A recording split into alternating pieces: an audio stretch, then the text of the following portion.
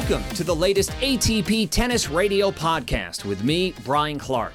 It's another packed show this week as we hear from the likes of Felix Auger-Aliassime, Norrie and Casper Ruud. Gael, Monfils and Elina Svitolina are the latest duo to take part in the Tennis United Crosscourt initiative. But first, after his exploits at the Laver Cup, American John Isner sat down with the team from ATP Uncovered to take part in another competition, this time answering questions about his own career. To shoot the gifts, to show them what you've got. Shift them from the spot, lift them up, make it hot. We'll start with one of the most famous moments of your career, your classic 2010 Wimbledon battle with Nicholas Mahut. To shoot the gifts, to never hold back. What was the final duration of the match? 11 hours and 5 minutes. Correct. And the score in the fifth set? I know that, 70-68. To shoot the gifts, to exhibit your skills. Yeah, that was the easy one out of the way. Okay. Yeah. Your first ATP Tour win was in 2007 in Washington. Who was it against? Tim Hinman. Correct. Remember the score? 7-6 in the third. I don't know the first two sets. I can't give you that. No. Who was your first top 10 win against? Name the player, the tournament, and the year. I'll say Andy Roddick, 2009 US Open. You got the year right. Shoot. Hold on. Must have been before. That evades me. Indian Wells, Okay. 2009. Gael Monfils. I wasn't gonna get that. I've played him so many times. We played 13 times. Is this the first time you saw me doing that? It's not the first time, so come on. He's well aware how many times they've played. This is the 13th time, and he said that's not the first time that John has seen him move around the back of the court like that. We've played a bunch. How many times have you defeated a current #1 player in the FedEx ATP rankings? 3? Correct. Okay. Can you name when they were, who they were? Yeah, Novak and Indian Wells. John Isner, welcome to the top 10. The first American to defeat a reigning #1 since James Blake. Novak Yeah. in Cincinnati.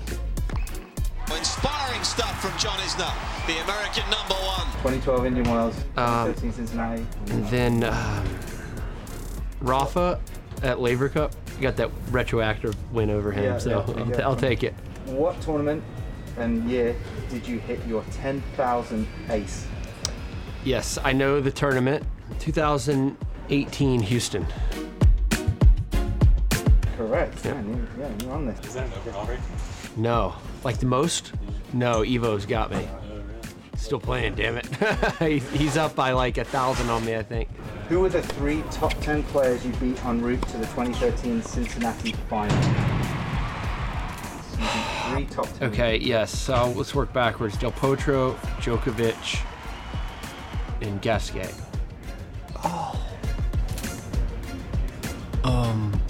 Raonic? Yes. There you go. Yeah. Yeah. Yeah. Who were the 3 top 10 players you beat en route to the 2018 Miami title? Del Potro, Cilic, Yes. and Sasha. Yes, very good. John Isner is a Masters 1000 champion. What year did you win your ATP award for most improved player of the year? 2009. Yeah. I'd like to present this to you. Congratulations. Thank you, I appreciate it. What is your career high FedEx ATP doubles ranking? 18, 21, 24, 28. 26. God, 18, I was way off. I thought I was better than that. As of this month, how many ATP Tour singles titles have you won in the US? All of them, except for one. So that would be 14. 13. Oh, I've won Auckland twice. That's right, yeah. Final question. Who have you played more matches against? Djokovic, Federer, or Nadal? Djokovic. Correct. Yeah. Man, well done. 12 times. Great job. All right. Oh, that was all right. So, to one of the men who John Isner has played most in his career, it's the great entertainer, Gael Monfils. The Frenchman sat down with his new wife, WTA star Elina Svitolina, as part of Tennis United Crosscourt. It's a new online initiative going behind the scenes of life on tour through a series of intimate, one-on-one conversations between ATP and WTA players. Gael and Elina were the perfect team to discuss the ups and downs of balancing both a personal relationship and professional tennis. Hey, what's up? Easier.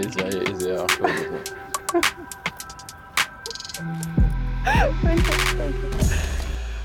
All good? Yeah, very good. So we're talking here about the relationships.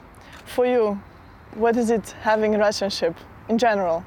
You have first about a big relationship with your coach. That's the first relationship you have with your team.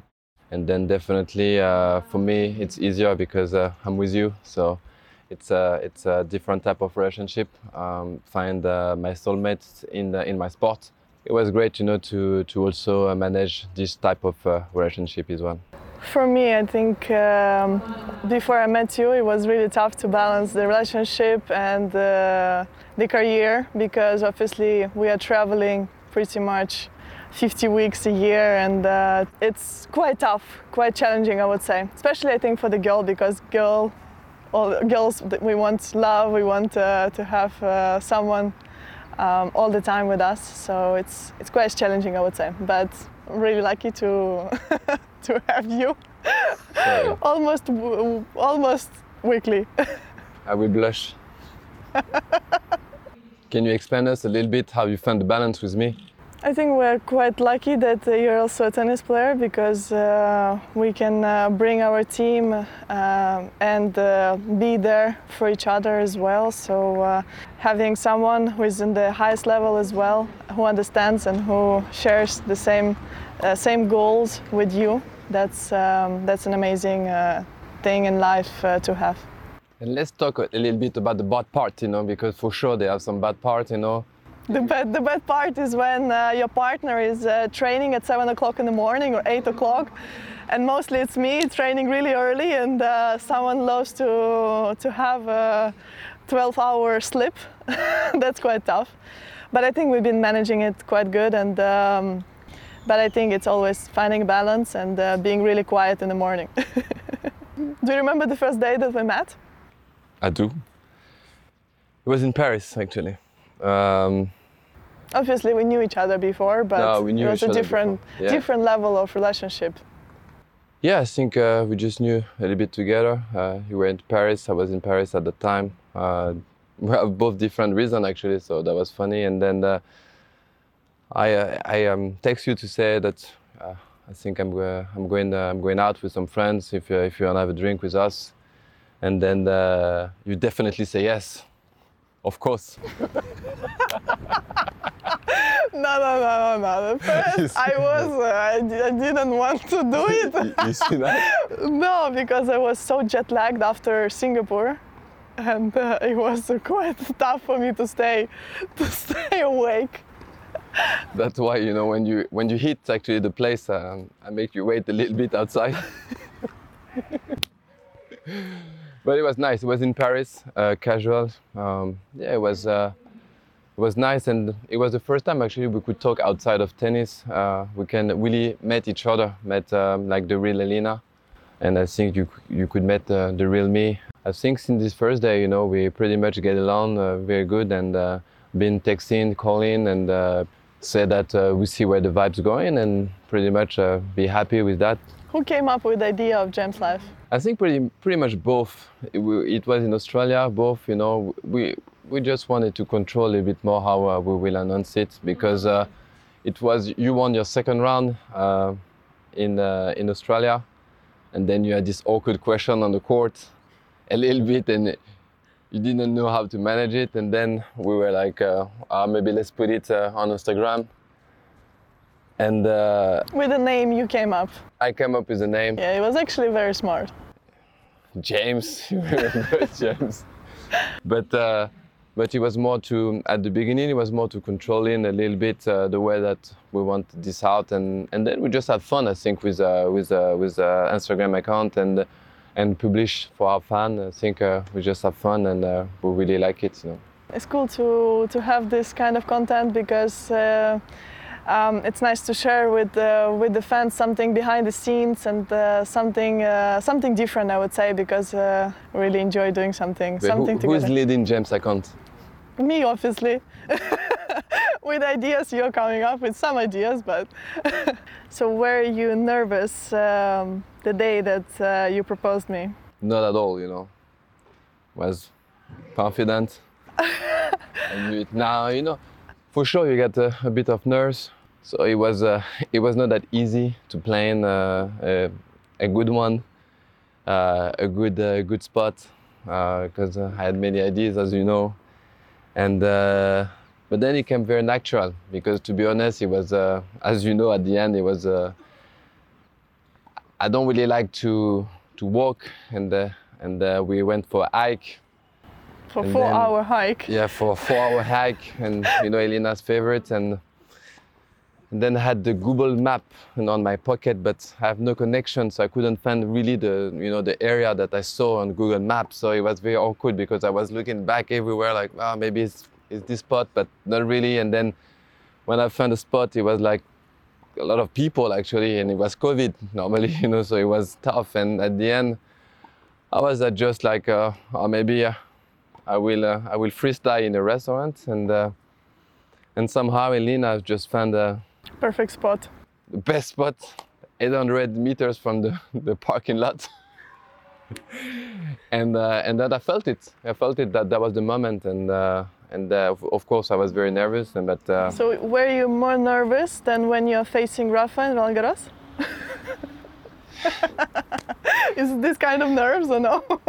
It's not you confident because you know about your relationship, but it's like I know it's an important moment in your life. It's an important step, and I was very nervous. More than a match, life it's bigger than our sport, obviously. So I was really nervous and really happy that it went well, you know, in the way. To be fair, when you asked me to go for a hike, it was a bit of a strange thing because normally you don't hike in the mountains. So now I was very happy that it happened there, that happened in this particular time. So it was an amazing moment, and I'm really, really happy that everything went well. And for sure, it's a big step for in our life. It's an amazing feeling. Who's the wedding planner in our couple now? I think 99.99% it's me, and then there is 0.01% is you. Just the music part. Just the music part is you. I think we already know that what we want to do for the rest of our life. It's just a step forward and a more official, you know, I think, thing that's going to happen. But we will have still the same desire, is like to succeed in our life and to succeed on our sport. So, you know, I think it's going to be just even better, you know, in the way that we will have more joy, maybe. Let's go. Gael Monfils and Elina Svitolina. There'll be plenty more chats between the stars from the ATP and WTA tours over the coming weeks. Coming up next, the team from the weekly ATP Tour Uncovered TV show takes a look at how the race to Turin is shaping up. You're listening to the ATP Tennis Radio Podcast. Available on iTunes, Spotify, TuneIn and ATPTour.com. The Nitto ATP Finals are now less than 2 months away, and the race to Turin is on. Turn it up, let it blast. The first singles player to qualify for the season-ending finale was Novak Djokovic. So far this year, the world number one has won 3 Grand Slams and the Belgrade Open. Super scintillating and sensational from the Serb. I love this sport. Trying to make the history of tennis is a huge honor and privilege. So I find myself in the very privileged position of this year fight for a 6th title in the World Tour Finals, which would be called Roger. Second to qualify, it's Daniil Medvedev. the defending Nitto ATP Finals champion. Daniil Medvedev is the Nitto ATP Finals champion. With 4 titles to his name so far in 2021, including the US Open, the Russian is looking sharp as we close in on Turin. Daniil Medvedev is the master in Toronto, and it really was a masterclass this afternoon. His 4th title at this level. Here you need to be strong from the first point of the tournament till the last one. Everybody knows that. It's not that easy. Third to qualify, it's the 2019 Nitto ATP Finals champion Stefanos Tsitsipas. So far this season, the Greek star has lifted trophies in Monte Carlo and Lyon. Tsitsipas claims his first Masters 1000 title. He's the first ever Greek Masters champion. It's all a big celebration and a big event which is going to leave us all with great memories. Fourth is the 2018 Nitto ATP Finals champion Alexander Zverev. To go with Olympic gold, the German has also lifted trophies in Acapulco, Madrid and Cincinnati this year. Alexander Zverev is the 2021 Western and Southern Open champion, just brimming with confidence right now. This is one of the toughest tournaments to win. From the first match on, you're playing a top 8 player. There's nowhere else in the world that you're going to do that. You have to play the best tennis that you can from the get-go. You can't really come into matches a little bit slow, a little bit sluggish. You really have to be focused and you really have to be ready. Taking 5th spot, it's Andrei Rublev. With runs to the finals in Monte Carlo, Halle and Cincinnati, Andrei has also won the ABN AMRO World Tennis Tournament. Andrei Rublev is the champion in Rotterdam. The Russian claims a 4th 500 series event in a row. When I saw it, I fell in love. To be here one day, to play here, to compete, to become a dream. Just behind in 6th, it's Matteo Berrettini. The Italian reached this year's Wimbledon final and won the Serbian Open and Queen's. It is the biggest title of Berrettini's career, his very first ATP 500 trophy. I'm kind of guy like pushing myself more and more. I want to be better every day, better person, better player.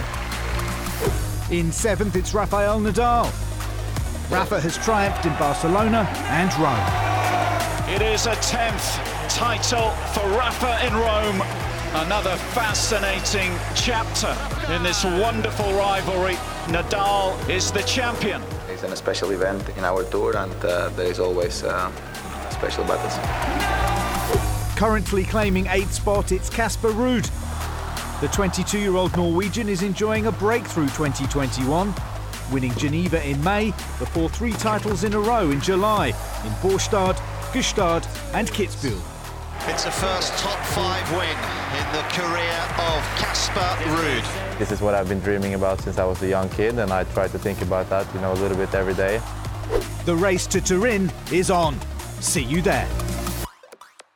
So Casper Ruud sitting pretty for qualification to the Nitto ATP Finals. The team at Uncovered spoke to the Norwegian recently to look back at his 2021 campaign so far. Of course, that included winning back-to-back-to-back titles in Sweden, Switzerland, and Austria. I think being an athlete is a 24/7 job. You need to be focused and serious about your job every hour of the day. When you're tired and almost exhausted, it's a good indication that you worked hard.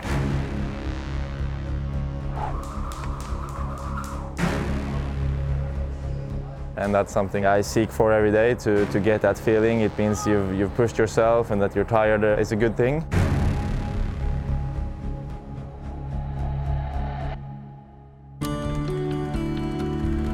This is what I've been dreaming about since I was a young kid, and I try to think about that, a little bit every day, especially the tough days.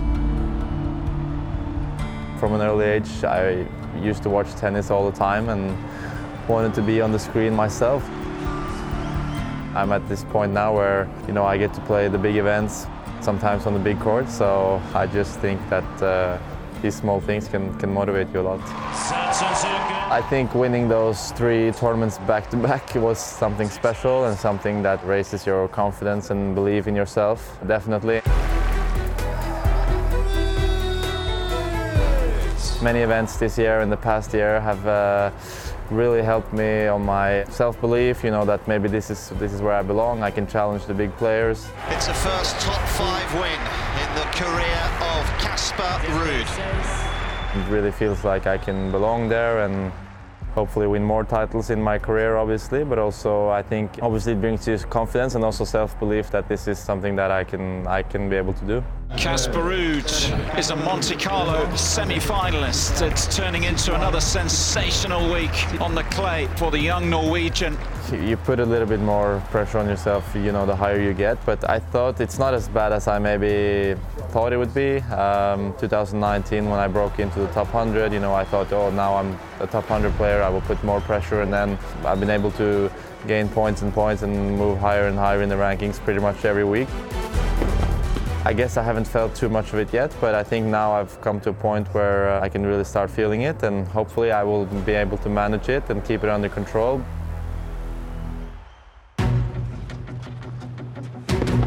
I don't mind being a clay court player.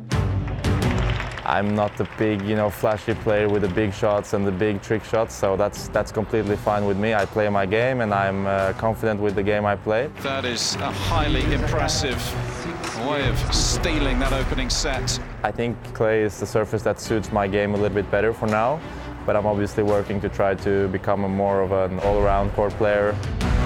I have my best Grand Slam result from Australian Open this year.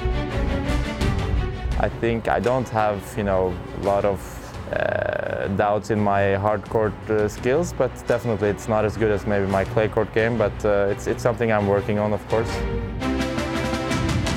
Nadal is the perfect example, and I think also Thiem a little bit.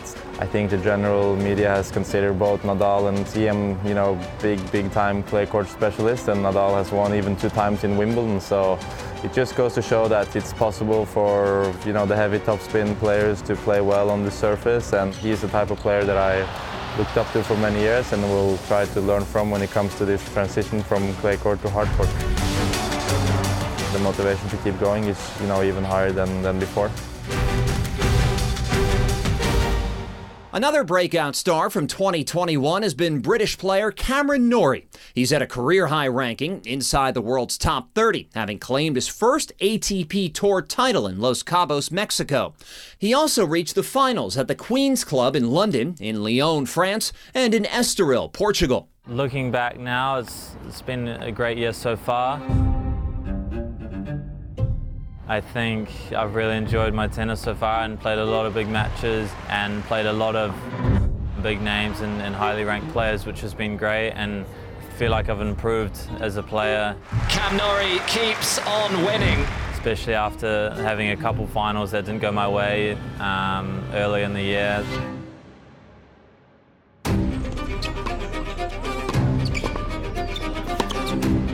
Every time I made the final, I was having a good week to follow it up and to back it up. So that was a positive for me. But yeah, I was desperate to get that first title, and I'd already lost 4 finals. So I was rearing and ready to take it, and I wanted it so badly. So there was a lot of emotions going on.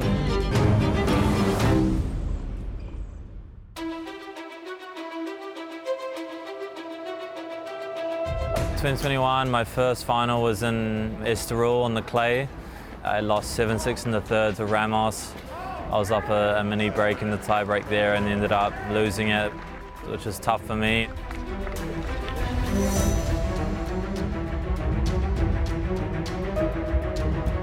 Was able to turn around pretty quickly after that and then be in the final in Lyon against Tsitsipas.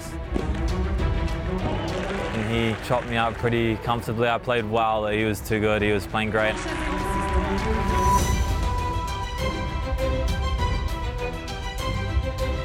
It's victory for Cameron Norrie. Moves into the third final this season. This is a big deal. Third final was in Queens at home, so another brutal one. I lost 6-3 in the third. That was difficult. It is the biggest title of Matteo Berrettini's career. I was thinking, man, am I ever going to get this first title?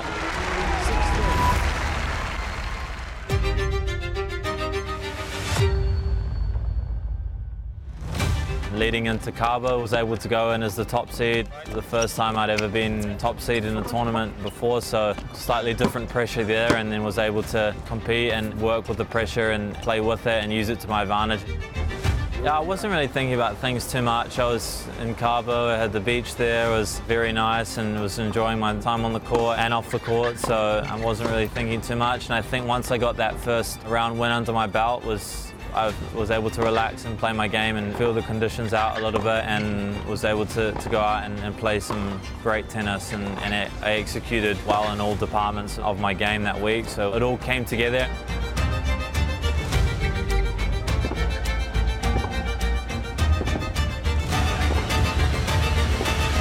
Oh wow, what a rally. A rueful smile from Fritz, but Norrie coming up with a blinding winner. Coming into that final was thinking, man, come on, like this is the chance to do it. I mean, the fifth final, I got to take this one. Brandon had some good wins that week. He had beaten Query, Isner, Thompson, so he had taken out some tough players. But it was nice knowing that it was his first final, and I had obviously way more experience than him in the finals and on tour, so I was trying to use that to my advantage.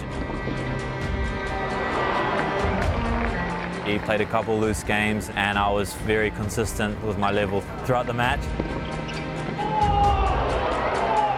On match point, one ball got called out, and then he challenged it. Mr. Nakashima is challenging the call of the left baseline. So I thought I won the title, and then it got overruled. Ball to return. Then I had to play it, and then ended up playing a very long game after that. So I had to wait almost another 5 minutes for the title in the end. I hit a forehand line, and he hit it in the net, and I think it was like a big yell of relief. I looked over to my team, they were all smiling, clapping. I think in that game it was more relief than joy than anything, and when I sat down I could really enjoy it, so there's a lot of emotions, and I was like, God, thank God I got it done. The monkey was off the back a little bit after getting that title.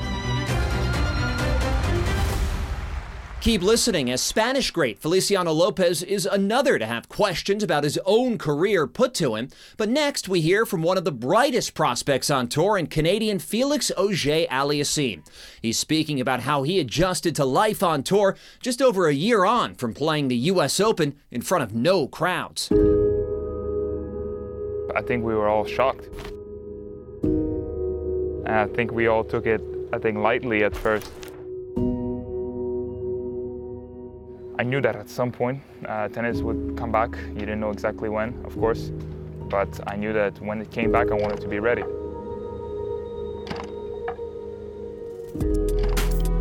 It was tough to take in, you know. I'm a young player. I'm one of the young players that was playing well, was in good shape, and having to stop that long was unfortunate, because it's kind of moments that you can't take back. And I had time to actually, settle down, be at home, train, develop, as a player, as a person, and I think I got some positives also out of that break. I was able to stay in good shape during that long break. It wasn't always easy to find the motivation when tournaments weren't near. In the end, I did good, and that's why I was able to come back in good shape. Anything that happens in life, I think you can have the best perspective on it, and you can kind of choose how you want to look at it. And for myself, of course, I was sad that the tennis was stopped and that I couldn't play tournaments. But on the other hand, I was home, with my family, and it kind of brought me back memories of my childhood, just being home around my sister, my parents, and having kind of that normal life, I guess. Even though I love what I do, it was good to come back and reset at home and just do normal things. I was training a lot at home. I had the chance to find a way to play some tennis as well. So, it was good. I was really just taking it one day at a time. There's nothing more I could really do. I think I've approached it in the right way, if I look back, and I've dealt with the circumstances pretty well. With the help of ATP, there was a few setup of phone calls, and I did keep in touch also with Milos during that time, even though we were trying to take a break away from tennis and just be with our family. it was good to keep in touch with a few other players. Thing at first, being in a big tournament as big as US Open or Cincinnati before that, and having no fans, it just felt like, what am I playing here? On big matches, big occasions, to not have anybody in the crowd was a tough thing to adapt to, but that was definitely the worst thing about it. My days haven't changed so much. I mean, I think the only thing that's really changed is not being able to go out to a restaurant or visit the city, or just go sightseeing. So I don't think my routine has changed that much past COVID. It was really sad to see people suffering, going through a tough time. I mean, both in health-wise, but also financially, also socially, with their families, with everybody. So for me, it was also a thing where I realized, I'm fairly lucky and privileged to be in the position I am. To be healthy, to be able to do my job that I love, and to be able to, that my family is healthy. I think that was the thing that I remember the most. And Felix Auger-Aliassime is currently leading the way in the race to Milan standings. That's the end-of-year competition for the 8 best 21-year-olds and under. Italian Jannik Sinner is sitting in second place. Oh, what touch from the Italian! Third, it's the youngster who captivated the crowds at the US Open, the 18-year-old from Spain, Carlos Alcaraz. Down the line goes Alcaraz, and that was brilliant! In fourth, it's American Sebastian Korda. Korda responds with maybe the shot of the match! Another American comes in fifth, and it's another player who stood out in New York, Jenson Brooksby. Sixth place goes to 19-year-old Italian Lorenzo Musetti. Musetti stretches for the backhand volley and makes it an astonishing point. In seventh, it's a player starting to make a name for himself in Argentine Juan Manuel Cerundolo. And finally, it's the third American in the top 8, Brandon Nakashima. Frenchman Hugo Gaston and Holger Rune from Denmark are currently just outside the automatic qualification spots. So, like the race to Turin, it's going to be an exciting end to the season. This is the ATP Tennis Radio Podcast. Finally this week, he may have been an alternate at the Laver Cup this past weekend, but how would Feliciano Lopez fare when thrust into the spotlight, answering questions about his own career?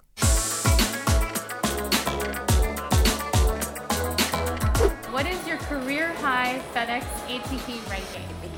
12. Yeah, this is an easy one. Oh, that's great hustling from Lopez. You won your first ATP Tour match at 2001 Viña del Mar. Who was it against? Adrián García. Come on. How many consecutive Grand Slams have you played? 77. I'm impressed. Your first top 10 win came in 2002 Hong Kong. Who was it against? Marat Safin. How many wins over top 10 players do you have? Is it 18, 28, or 38? I would say 38. You're crushing this.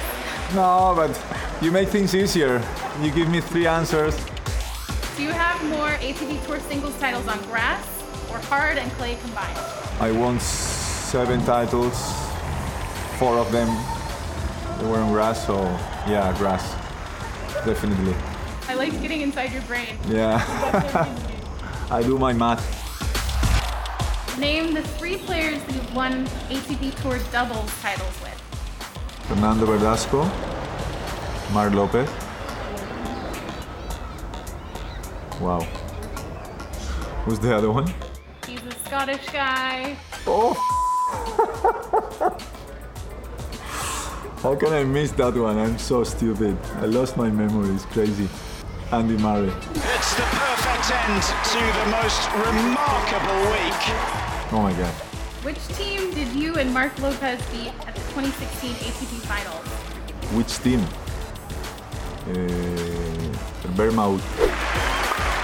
How many consecutive years have you finished in the top 100 of the FedEx ATP rankings? 20?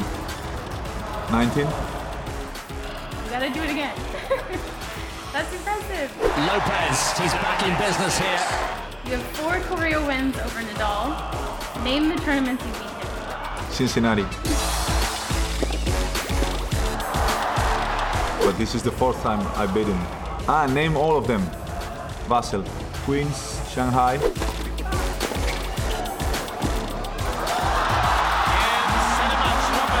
Memorable moment. Last question. In 2016, you and Mark Lopez played the last ever match in the old Louis Armstrong Stadium at the U.S. Open. Against the Bryans. Didn't even need to think about it. Well done. Thank you know you. yourself. Not really, huh? I'm not good with the years, but... Thank you. You're welcome. That's it for this week from me, Brian Clark. My thanks to all of our guests this week, and be sure to join us next Sunday as we look ahead to the BNP Paribas Masters in Indian Wells.